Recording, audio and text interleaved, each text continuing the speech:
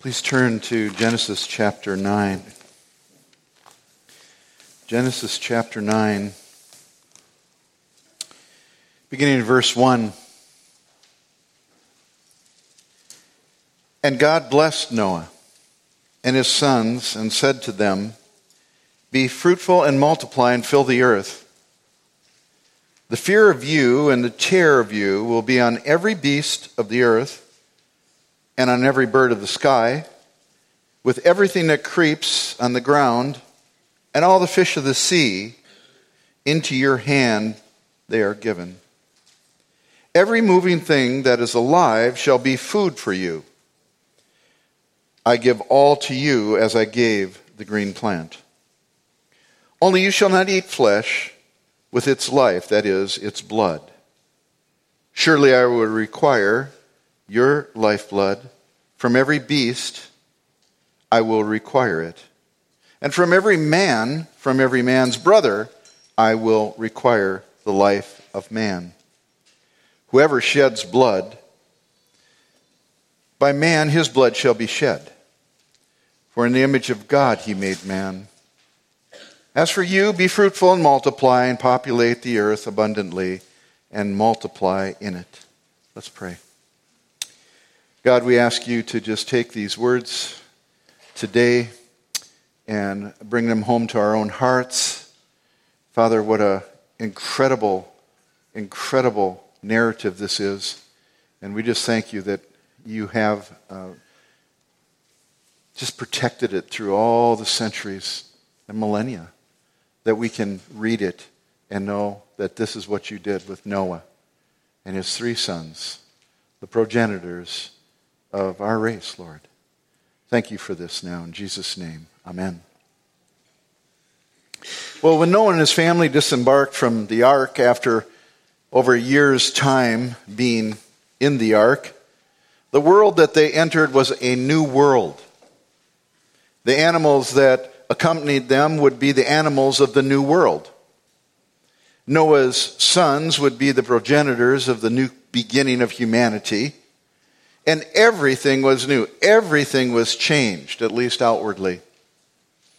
How utterly impactful this new world must have been upon the 8 souls that were saved by the bountiful mercy and grace of God. And yet how utterly terrifying it all must have been. The fact that God reinstituted his creation blessing of life, and of life ongoing and expanding, is indicative of the potential Noah and his sons had for initial fear that they too might not live on. I don't know about you, but sometimes when we read the Bible and the accounts in the Bible, we just blow right past stuff. It's like, Noah got out, happy days are here again. Are you kidding me? We need to delve into, and I know it's speculation, but honest to Pete, these people were just people. They were people. And they experienced something that was just absolutely horrific. You see, the changed world spelled a change in the relationship between man and their environment. Mankind had now moved even further from their original home in paradise, even further from being cast out of the garden.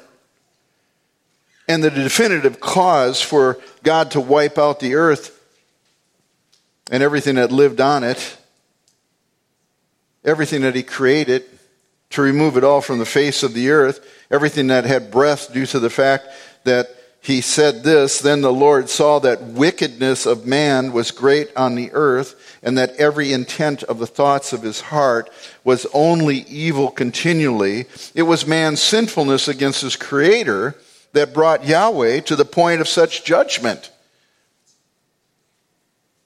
And Noah, his wife, his 3 sons and their wives were saved from that judgment. Now the outline of Genesis 9, 1 through 7 is quite simple, actually. And it's bookend. It's very, very concise. In Genesis 9:1 and 9:7, God affirms or reaffirms his original creation blessing, doesn't he? Look at 9:1. And God said to Noah and his sons, and he said to them, "Be fruitful and multiply and fill the earth." And then 9:7 says, as for you, be fruitful and multiply, populate the earth abundantly, and multiply in it. So those are the two bookends, 1 and 7. It's reminiscent of God's blessings from Genesis 1:28. That's what he told Adam and Eve. Yet, there are some major differences post-flood. Note how God's creation blessing, seen in 9:1 and 7, form those bookends, and the changes of the post-flood are contained within verses 2 to 6. So when you look at this, look at the bookend, verse 1, verse 7, and then all the changes are right in between there, in 2 through 6. What are some of the changes? Well, first of all, the fear of man within the animal, bird, and fish kingdoms came about. That was brand new. Now, again, if we put our thinking caps on, if God is pronouncing that the fear of man would be in all these animals and birds and fish, it's understood that it wasn't prior to that, right? Stop and think about that for a minute. What was the earth like before the flood? What was the interrelationship like between animals and people? Secondly, that every moving thing is now given as food to man. That's new. Thirdly, except for flesh with blood still in it, because that was not allowed. And then you've got human government established, as the life of man is not to be taken by a beast or any other man, and there is a demanded consequence, a life for a life. And the reason given for that, capital punishment, if you will, whether a beast takes a man's life or another man takes a man's life, speaking generally here, it's because they were created in the image of God. We have been created in the image of God. We are God's regents on this earth. And so to take away the life of a man is to take away from an image bearer of God. And it's a direct affront to God. And the consequence for that is a life for a life. It's never been rescinded. Never been rescinded. Now, God's creational blessing was reaffirmed in verse 1. The initial book end. God's pronounced blessing is a renewal of the original blessing God gave to Adam and Eve in the garden with some modifications. And it had to have been reassuring to Noah and his family. And there are a number of reasons that I say this. Why did he lead off with that? I mean, a whole year, to the best of our knowledge, there was no communication of God or Yahweh with Noah. And then we first hear him telling Noah, finally he breaks the silence and he says, go out from the ark, you and the animals and your family. That was the first word. The second word is this word right here in verse 1 of chapter 9, be fruitful and multiply and fill the earth. Why would God lead with that? Well, I think there's a very good reason. Here's one of them. Noah and those with him all realized that they were sinners. They knew they were sinners. And having just come through a full year of God's unleashed wrath against the sinfulness of man, that was not lost on them, that God judged the world because of sin, and they were sinners.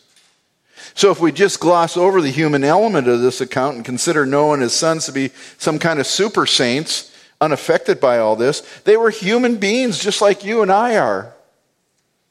And they had to ponder how God might relate to them after the flood. Might he not take them out?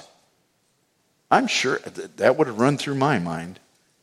He had already shared his thoughts regarding mankind in 8:21.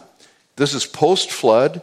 He says, the Lord said to himself, I will never again curse the ground on account of man, for the intent of man's heart is, present tense, evil from his youth.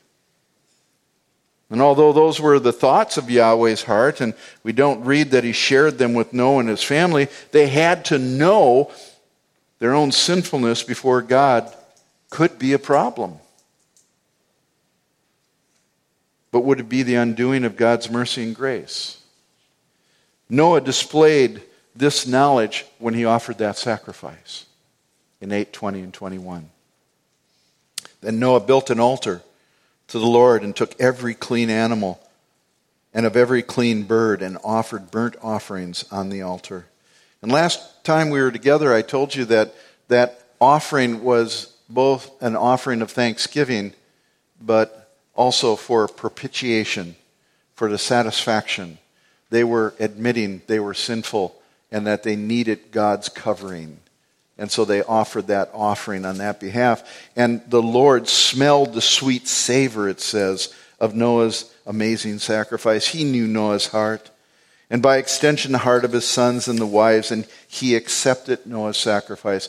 We don't see that he says that he accepted it, but the fact that he smelled that sweet savor is indication of his acceptance of Noah's offering. So those are two reasons that I think that there's quite a change here and an affirmation of God's love for him ongoing. Noah and those with him realized they were sinners. And secondly, the Lord Yahweh smelled of Noah's sacrifice, a sweet savor. He accepted it. And thirdly, God's next word to Noah is one of blessing. The words in over a year came as a command for him to go out from the ark, 8:16. Genesis 8:16. His next word to Noah is a 9:1. And it was a blessing. Be fruitful and multiply and fill the earth. I can almost hear the collective sigh of relief from Noah and his family. Oh. He wants us to continue on. They must have thought God will not destroy us. He's confirmed his steadfast love to us, and he'll allow us to live. And not only to live, but to prosper and to be plentiful as people, sinners though we are. We will go on. We will have children, and our children will have children, and we will fill the earth with our offspring. We truly are safe and secure. Now, God promised Noah that he would save him. We know that from chapter 6. But don't tell me that Noah's thoughts might not have trended towards, are we okay? Are we okay? Now, look at verses 2 through 4. Some of the changes in this new world. It says, the fear of you and the terror of you will be on every beast of the earth and on every bird of the sky, with everything that creeps on the ground and all the fish of the sea. Into your hand they are given. In the original creation, God did specify that man was over the animals that he had created. That was an understood fact. Man was the pinnacle of God's creation. He is God's regent on earth. Adam and Eve were. And their submission, the animal submission to God's regent on earth, was clear. But I wonder if you've ever considered what that might have been like. Genesis 1:26 says, let us make man in our image, according to our likeness, and let them rule over the fish of the sea, and over the birds of the sky, and over the cattle, and over all the earth, and over every creeping thing that creeps on the earth. And so man is at the top of the creative pyramid. And all creation is under his rule as God's representative, his regent.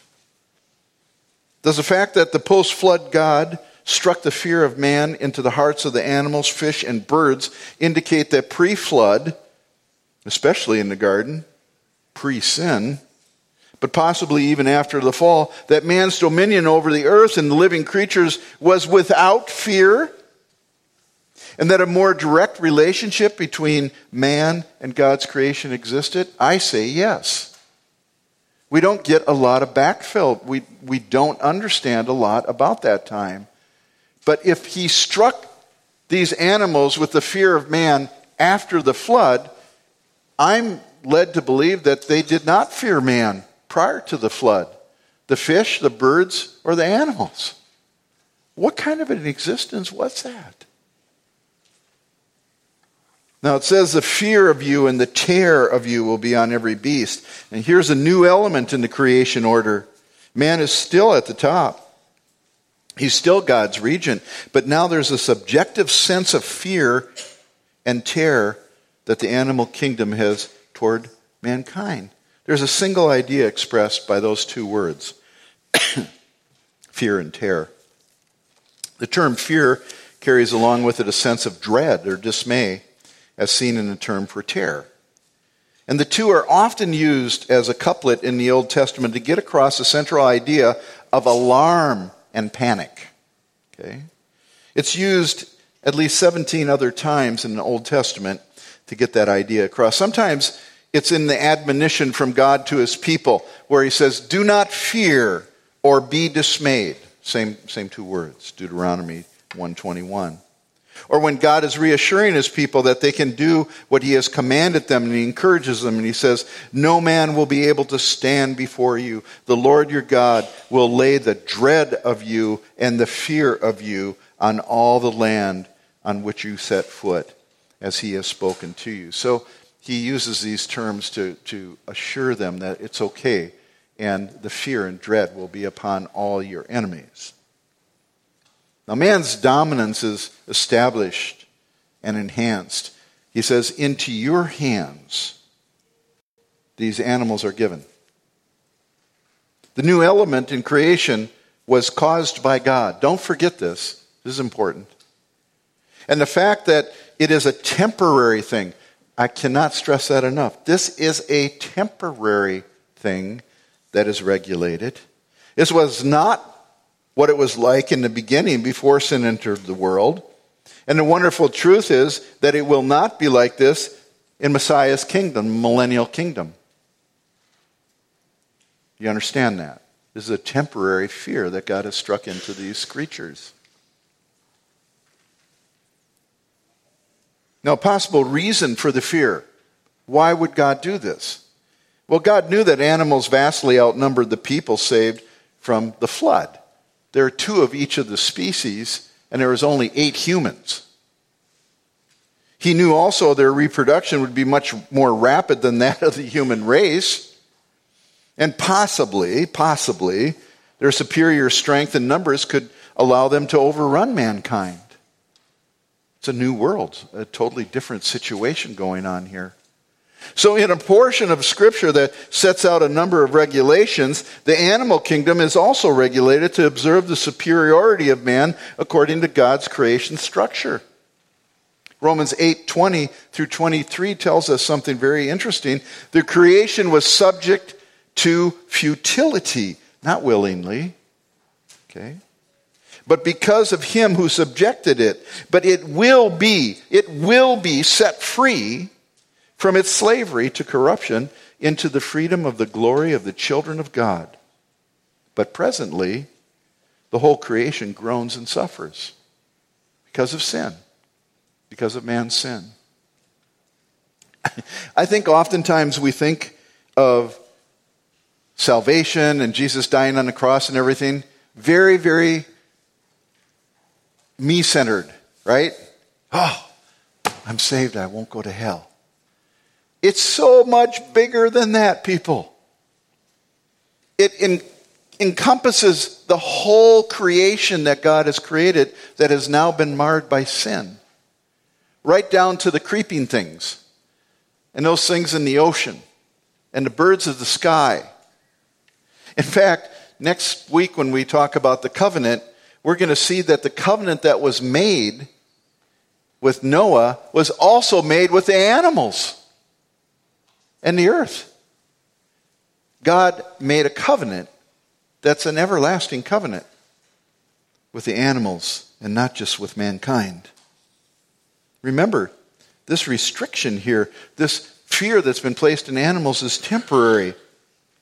The idealized picture of creation pre-fall, where not only man, but even the animals were living harmoniously with one another and with man, shows that this is a temporary imposition of fear and dread on the animal kingdom, and not God's idea of one that honors him and brings him glory. One interesting note, when we compare Genesis 9:2 with God's giving man the rule over the animals in Genesis 1:26 through 29, the original giving of rule.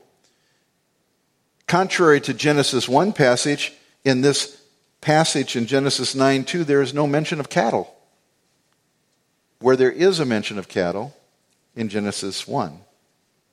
And this presupposes that not all animals feared man. The requirement of the fear of man was struck into the animals and the fish and the birds, but it was not in domesticated animals. Cattle would be representative of that.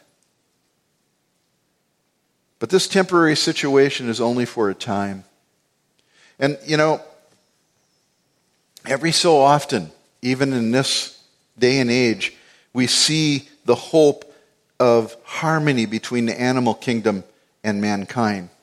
In the fall of 2000, there was a young man who jumped off the Golden Gate Bridge to end his life. Plunging over 220 feet at 75 miles per hour, he hit the water and he shattered 3 vertebrae.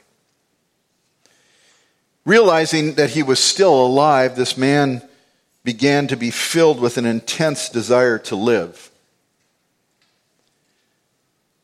But the weight of his clothing kept pulling him under. He kept struggling to get on top of the water and kept going under in the water. And he continued to struggle to live, grasping for air.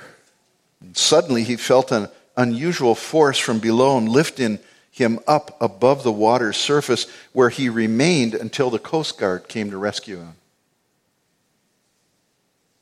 Only later did he discover the mysterious presence that had kept him up and saved his life, helping him to be on the water's surface, supporting his body until the Coast Guard could come to him and rescue him. It was a sea lion.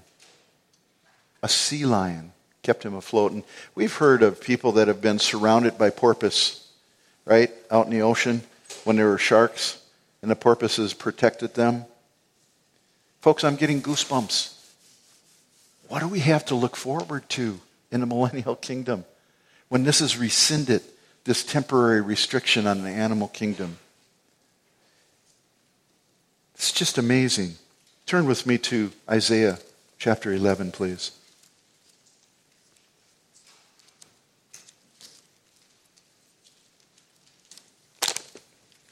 Isaiah chapter 11, let me read verses 6 through 9 for us. This is talking about the millennial kingdom. Now, the millennial kingdom is an intermediate kingdom. God is all about his kingdom. And after the church is raptured from the earth, which means Christ returns and calls his own people, all believers, since the day of Pentecost, off the earth to meet him in the sky, and we will be with him forever from that point on, all believers will. Then what descends on earth is a period of 7 years of tribulation. It's called Jacob's time of trouble, and it is going to be a horrific time of suffering on earth, where God basically is dealing with Israel once again and chastening them and bringing them to a point where they're ready to repent and embrace their Messiah, which comes at the end of that 7 years. But at the end of that 7 years, then Jesus returns, and us with him, and he begins to set up his throne in the city of David, Jerusalem, where he will reign for 1,000 years with a rod of iron. There will be nations still, and there will be people still. But at the beginning of that millennial time, it's all believers. It's all believers. There's a judgment of the sheep and goat. You can see that in Matthew 25, I believe it is. And so only believers will enter in there. We're going to be in glorified bodies. And there's going to be mortal saints that made it through the tribulation without being martyred, and they will go into the millennial kingdom. So you've got mortal people with glorified bodies. You say, how can that happen? Well, how did Jesus interact with his disciples? You realize Jesus is in a body right now in heaven at the right hand of the Father? There must be something about bodies. We're dirt. We're of dirt. We're here. We're earthly people. And this just blows your mind. During the millennium, we read in verse 6, the wolf will dwell with the lamb, and the leopard will lie down with the young goat, and the calf and the young lion and the fatling together. And a little boy will lead them, and the cow and the bear will graze. What? Will graze. And their young will lie down together, and the lion will eat straw like the ox. The lion will eat straw like the ox. And the nursing child will play in the hole of a cobra, and the weaned child will put his hand in a viper's den. And they will not hurt or destroy in all my holy mountain, for the earth will be full of the knowledge of the Lord as the waters cover the sea. The wolf with a lamb. Wolves don't hang out with lambs today. The leopard and the small goat or the kid. The calf and a young lion. Are you kidding me? Young lions eat calves. That's what they do. And a little boy will lead them. And there's a cow and a bear. And there's a nursing child playing by the hole of a cobra. And a weaned child will put his hand in a viper's den. Can you imagine what it will be like when animals are no longer afraid of mankind? And we get just a little sense of that with our friend, the dog. Not everybody here is dog people. I am. And my dogs bring me the greatest joy. It was so good to get home from vacation and see my boys. I'm serious. I love those guys, and they love us. And they bring much comfort to us, right? Or how about this? The majesty of such animals such as horses and the relationship that people have established with horses. They're so powerful. And yet the loving, kind relationship. And horses have helped people out very much in times of need. This is only a hint of what we look forward to in the millennium. And certainly in the new heavens and the new earth. Because heaven is not this ethereal place of spiritual existence up in the clouds someplace. Heaven is here on a new earth. And we'll have bodies that are suited for that new earth. And it's exciting. And that's what we have to look forward to. That's what gives us the strength to stand in a world that is just absolutely filled with evil and wickedness. And we see it being more pronounced day by day. Wow. Too many of us think of the kingdom of God and heaven as some spiritual existence, but the Bible teaches us a different picture. An author that I love, Michael Vlach, V-L-A-C-H, has written 2 books recently. He Will Reign Forever. It's all about the kingdom of God. And the second one, very recent, just the last couple months, The New Creation Model. In those books, he stresses that our eternal destiny, rather than being only a spiritual existence, he says, the picture is not of an eschatological or last time's flight from creation, but the restoration and redemption of creation with all that entails: table fellowship, community, culture, economics, agricultural and animal husbandry, art and architecture and worship. In short, life and life in abundance without sin. That's what it's going to be like. It's not sitting on a cloud playing a harp. It's living on this earth and working without toil, without sweat. Psalm 8, 6-8 reveals man's mandate to rule over the creatures of the earth, and such mandate has not been rescinded. You made him rule over the works of your hands, and you have put all things under his feet, all sheep and oxen, and also the beasts of the field, lion and tigers and bears, the birds of the heavens and the fish of the sea. Whatever passes through the paths of the seas, whales and sharks and seals will all be docile in a new and exciting relationship with mankind. Zechariah 8 paints a wonderful picture, one of the most lovely and warm pictures of what the kingdom, the millennial kingdom now, not the new heavens and new earth, the millennial kingdom, that 1,000-year kingdom, It's far removed from some spiritual existence. Instead, it sounds more like the idealized manifestation of how God created us to be on this earth. Here's what it says. This is in Zechariah 8, 4 and 5. Thus says Yahweh, the Lord of hosts, old men and old women will again sit in the streets of Jerusalem. You think they're sitting in the streets of Jerusalem now? No, they're in bomb shelters now. And each man with his staff in his hand because of age. Millennial kingdom here. And the streets of the city will be filled with boys and girls playing in its streets.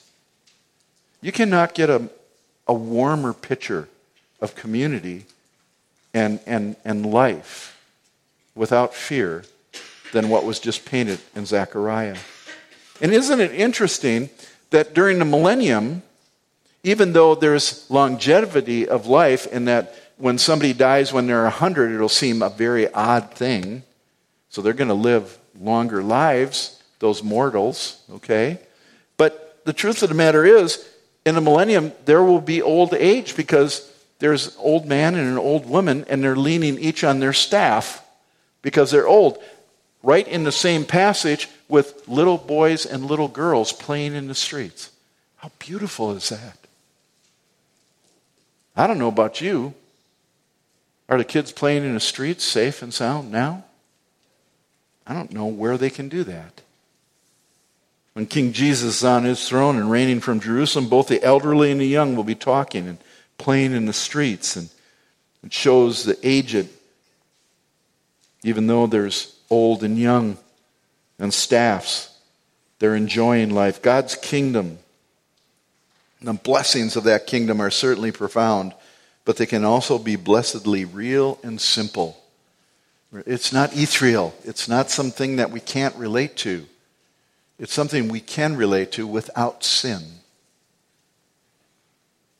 Now, just another comment. Verse 3 of Genesis 9. Every moving thing that is alive shall be food for you. I give all to you as I gave the green plant. From vegetarians to carnivores. This is very strange, right?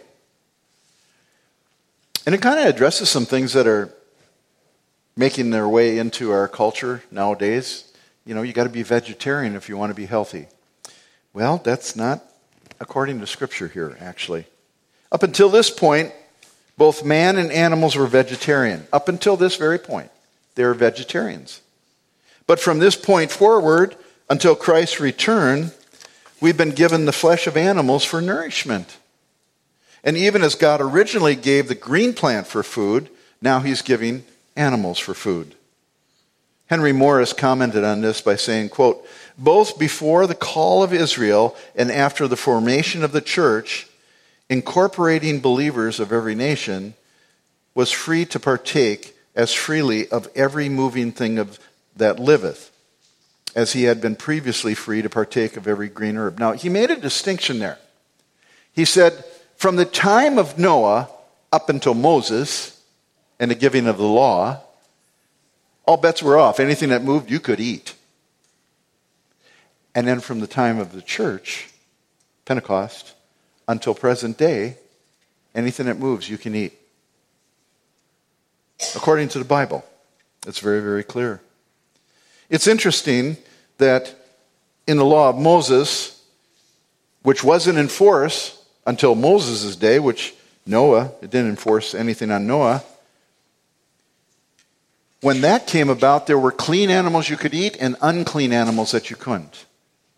And then when Jesus came and the church began, all bets were off then as well, except for a couple of things. You couldn't eat the blood still, according to Acts 15. You still couldn't eat the blood. But we don't live under the dietary laws of the Old Testament. We're in the New Testament. We're in the New Covenant era. And so anything is good to eat. Doesn't mean you have to eat it. The one restriction that God placed on it is just don't eat anything with the blood still in it. But you know, it's very, very interesting. You can not eat meat if you want. But it doesn't say that vegetarianism is best. But there must be something there, because pre-sin, it was all vegetarianism all the way up until Noah. So there must be something there. So what am I saying? Don't eat steak? Forget about it. I say just eat and be happy. And if you don't want to eat meat, fine. God bless you. But, it's not mandated, because some people will actually tell you. In fact, in 1 Timothy chapter 4, verses 3 through 5, it says it's okay to eat meat because everything created by God is good. And nothing is to be rejected if it's received with gratitude, for it is sanctified by means of the word of God and prayer. And the verse right before it, 1 Timothy 4:2, is a warning. It says, beware of men who advocate abstaining from foods which God has created to be gratefully shared in by those who believe and know the truth. So let it be forever laid to rest that it's better to be a vegetarian and not to eat meat. Not according to 1 Timothy. Don't let anybody put you under that restriction. And there are some that do. So be careful of that, okay? Now, even though we've seen that for whatever reason the ideal pre-fall and post-second coming in the millennium, vegetarianism will be the way things are. Why? Why do I say that? Well, do you remember in Isaiah where I was reading? The cow and the bear is going to be eating straw. It goes back to vegetarianism. Very interesting. But these are little nuggets that we just blow right past. We don't even think about these things. Now, in verses 5 through 7, we have the institution of human government. I could spend months here. And I'm looking for a time where I can show you all a movie, and it's a movie on our response to government. And it's 2 hours long. So we're going to have an evening service that starts at 5. But I don't know, maybe in between Christmas and Easter sometime we'll do an evening service, 5 to, whatever, and we'll have time to pray. But I'll get to you on that. I want to show you something. But I want to talk about this right here. The institution of human government, verses 5 through 7. It says, surely I will require your lifeblood. From every beast I will require it, and from every man's brother I will require the life of man. Whoever sheds man's blood, by man his blood shall be shed, for in the image of God he made man. So we see that the biblical scholars call this the institution of human government, and the reason is that there's a new set of conditions for life on earth that were introduced here. The term require is used 3 times in verse 5. First having to do with any beast that takes a person's life, but then addressing any man or any other human being that would take a person's life. This is capital punishment.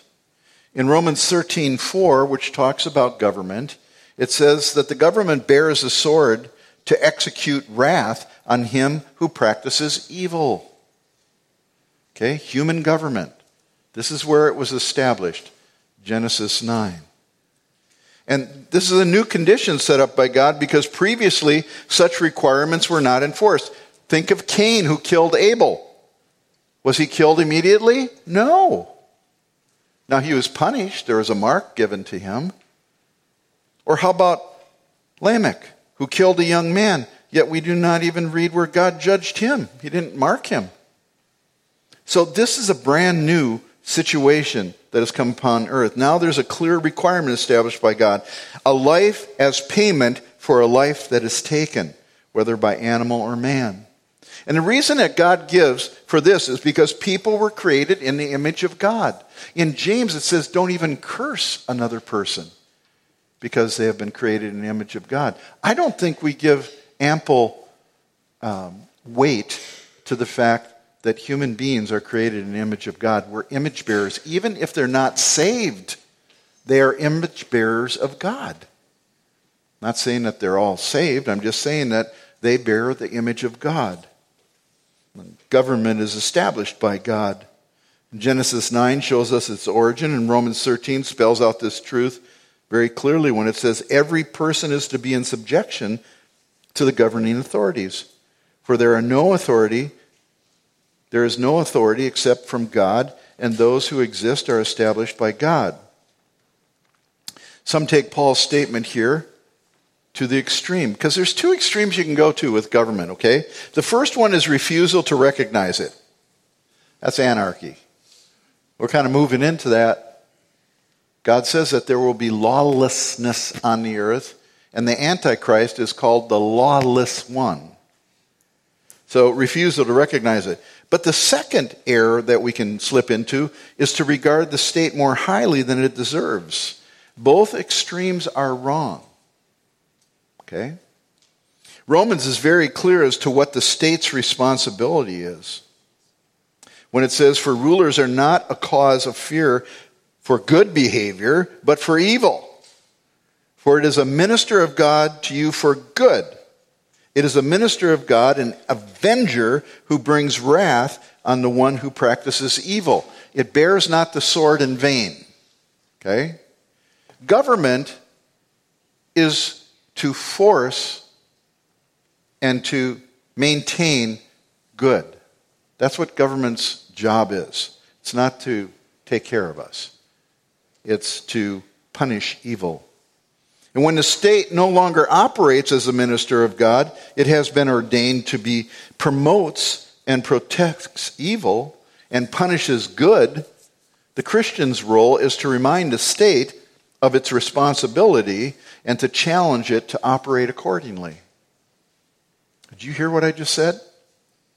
You see, Romans 13 is not a blanket statement that we are to just submit to anything the government ever tells us to do. That was tested, wasn't it, just recently? And some of us had a difficult time with that. We struggled with that. I know we did as leadership in the church. How do we handle this? I mean, they're really getting into our kitchen here. Well, you can't sing. You can't pray. You can't meet together. When the scripture says, forsake not the meeting of yourselves together. And so there are parameters that God gives to the government as his minister. It's just like if I'm called to be a minister, I'm called to be your pastor, an elder. There are qualifications for the elder, right? I'm not free to live in immorality. If I live in immorality, do you still respond to me in the same way because of my calling as an elder? Absolutely not. Why? Because I've abdicated that responsibility. You owe me nothing but to kick me out. Right? It's the same with government. You see, we need to challenge it to operate accordingly if it's not operating right. If it's not punishing the wrong and rewarding the good, but instead it punishes good and rewards evil, which it is now doing in spades. It's wrong to think that the state can instill morality in society. That's not what it does. When the individual members of a society are immoral and evil, they're incapable of being governed by the state that upholds its divine responsibility to punish evil and reward good. Instead, when God's authority is not recognized by society, they are doomed to be governed by the whims or cruelty of corrupt but powerful men. Tyranny will exist, and it will reign. And any check on godless rulers will have evaporated. It's the restraint of biblical truth that keeps the governed and the government in check. It is the restraint of biblical truth that keeps the governed and the government in check. And when that's gone, all bets are off, people. The Bible teaches that believers are salt and light to the world. You are the salt of the earth, Matthew 5:13. The problem is not the state, but rather the low level of spirituality within the church.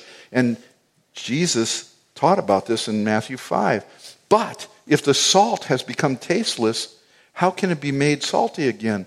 It's no longer good for anything except to be thrown out and trampled underfoot by men. Beloved, look around you at the laws that have been passed that reward evil and punish good. And ask yourself, how did that happen? And I will tell you, ungodly, evil, wicked people voted for that.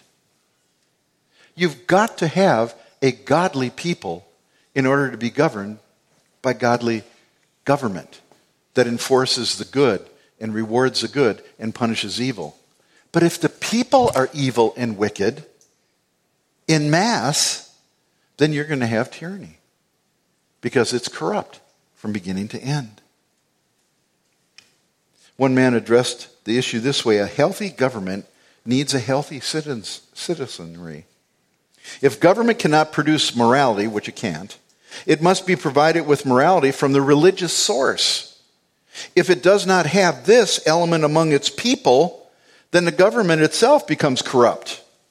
And in a declining cultural and moral environment such as our own, the greatest need is not for moral laws or even for greater spiritual sensitivity on the part of unbelievers.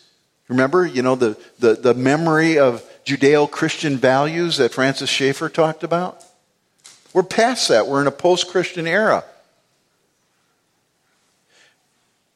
And it's not that we need to get guys elected that will enforce moral laws. That's not the problem. Rather, we need confession of sin and deep moving of the Spirit of God among God's people. The cure is not for the replacement of a ruler or the election of a better ruler. It is in repentance and renewal of God's people. Government cannot provide morality. It can only deal in force. That's what it's supposed to do.